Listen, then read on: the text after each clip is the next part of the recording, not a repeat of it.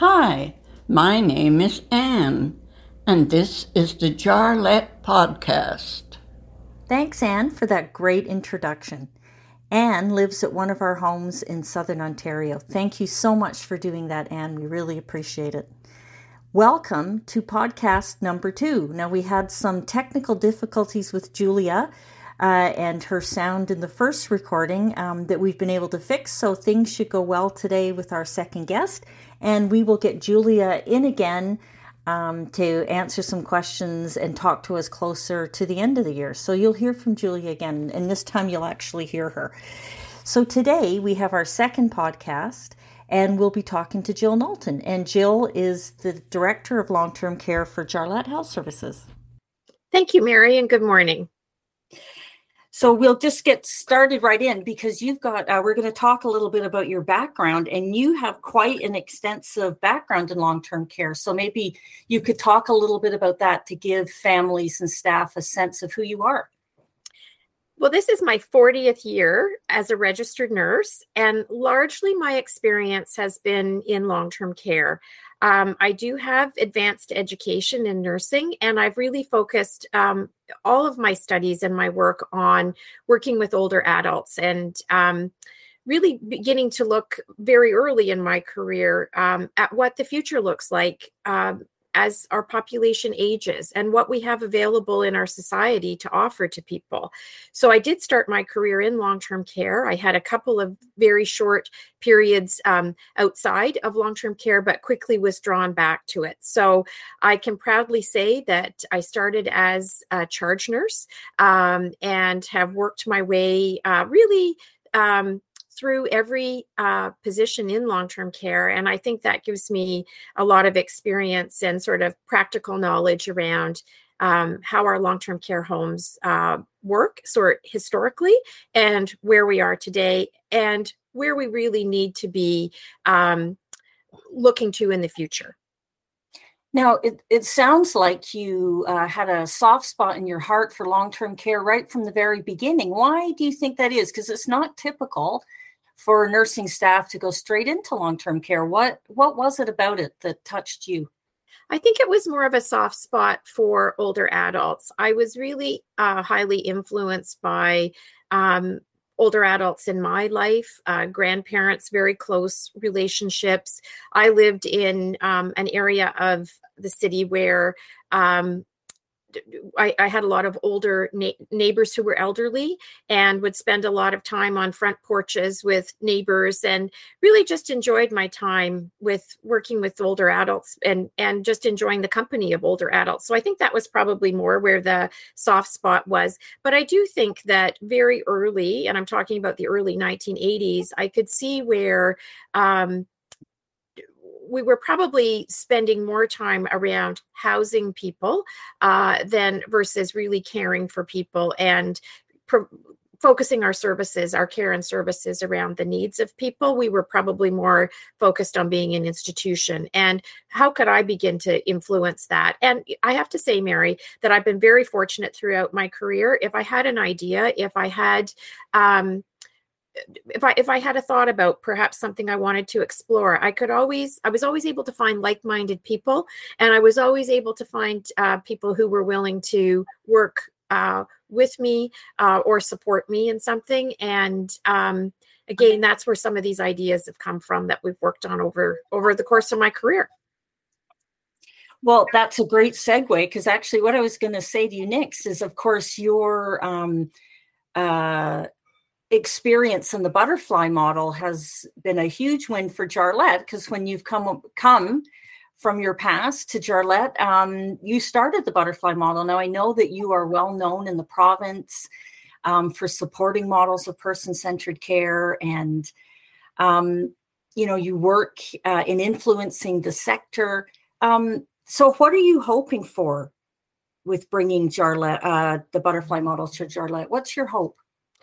My hope, Mary, is that we just work with each other, we care for each other, we live with each other as human beings, not looking at people as tasks, task lists, as a job to do, as somebody that I need to get done today, or I need to get through my day. or as a number, room 201 needs a bath today, but it's actually Mrs. Jones who will have a bath today. And let's work with Mrs. Jones around what's convenient for her today and what works best with her. That is really what my goal is just, we talk about personhood, we talk about person-centered care, resident-centered care, but it's really just that engaging with each other at that relational level where we're humans. We're all humans. And I care as much about staff as well as those who we are caring for as our residents, because I believe we've really taken the essence of care away from staff through this very regimented, prescriptive approach, an institutional approach to care. We lose many staff very early on in their careers in long-term care. They go off not even to other healthcare, but to other industry, other types of work, because they're not able to care. They're really forced into this institutional approach that focus on lists and tasks and numbers, and we're forgetting that these are people. Healthcare workers come into healthcare because they have the heart and the mind to do so. We take that away from them, and they lose satisfaction in what they're doing. So some of society's most important work, caring for people who are vulnerable, older adults, people who need our services of long-term care, we lose the benefit of some phenomenal people who will make a tremendous impact on the lives of others. So I care about staff, I care about residents, and I also care about their loved ones, families. Sometimes today we call them essential caregivers. We really are the triad. And I never consider anything without what the impact is on the triad. Residents, their families or loved ones or essential caregivers, and staff. None of us have opposing goals or opposing interests. We come from different perspectives and different approaches, but we all share the same goal. And that's for residents to live well, for staff to work well, and for families to do well. I'm very excited to see what's going to happen in some of our homes. We've got some of this started already at Avalon, and we're going to move it on to some others. But already at Avalon, just within the 6 months they've been in there, we've seen tremendous change. So very, very hopeful. The other thing, Jill, I think you've been a pioneer with, and I don't believe anyone has done this yet, is building a butterfly home from the ground up. That Jarlette's got some new builds, and that's your plan. Can you tell us a little bit about that? Yes, Mary, it's really exciting for me. Every butterfly home that I've had the opportunity, or culture shift or change that I've had the opportunity to work on to butterfly model has been an existing home. So with the new builds that are happening within the Jarlette organization, we've got a tremendous opportunity to open homes as butterfly homes, which means that all the physical and environmental aspects of a butterfly home are in place. And that's probably the least important of all of this, but that staff are trained as they're being prepared to either move from an older home if it's moving into a newer home or a brand new facility, and new staff that we're bringing on, really being educated and trained to work in the butterfly way, using the butterfly approach. And that's very different in a long-term care home where we flatten the hierarchy. We all have important work to do, but no one is more important than anyone else. We just have different roles where we approach the day very differently. We approach how we structure and organization of our work is very different in the butterfly approach. It gives us that opportunity to do that in a brand new home.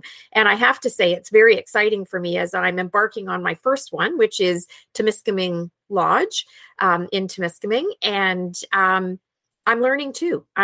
Working with you and other team members, but learning too, because this is a first for us, is opening a home as a butterfly home. But that is our intention with every new home that we build. It will be opened as a butterfly home.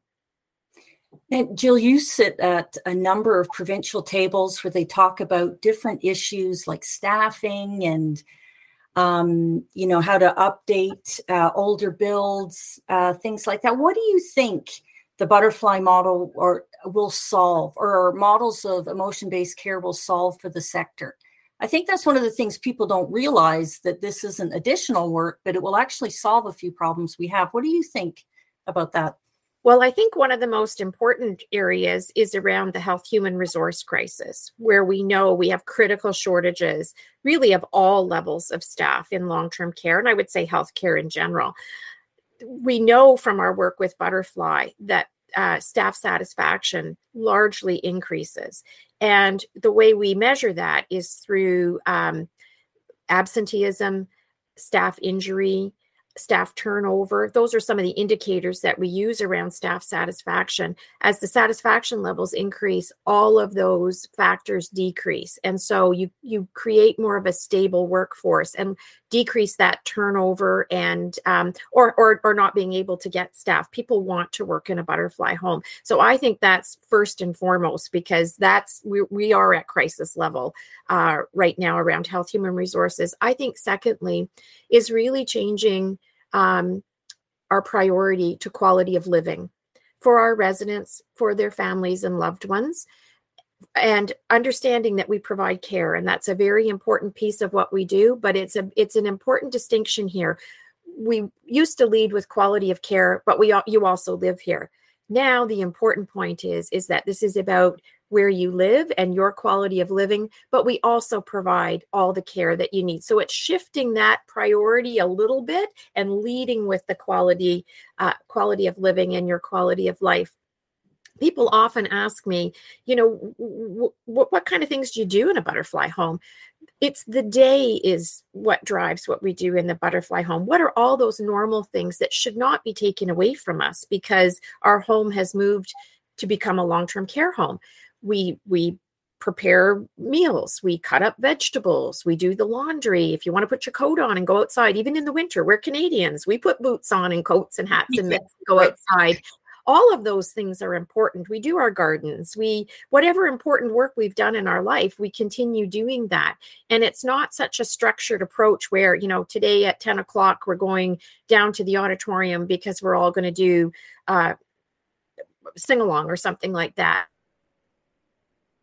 The program, and we're very busy throughout the day, and we have great satisfaction at the end of the day. There are some very important things that happen as we transition over. One of those is reducing the use of certain harmful medications, labeled antipsychotic medications, psychoactive medications, and we work very hard to reduce the use of those medications. I call it lifting the drug fog so that people can engage in their lives and again, the important work that we do every day in our lives. Those are the fundamental differences and the shifts as we move into the Butterfly approach. And I do think resident satisfaction, I think our family, our essential caregiver satisfaction and their confidence in what we do will increase. And we do know with staff that it stabilizes staffing, because staff are happy to come to work because they're working with their hearts and minds, and they're happy to come to work.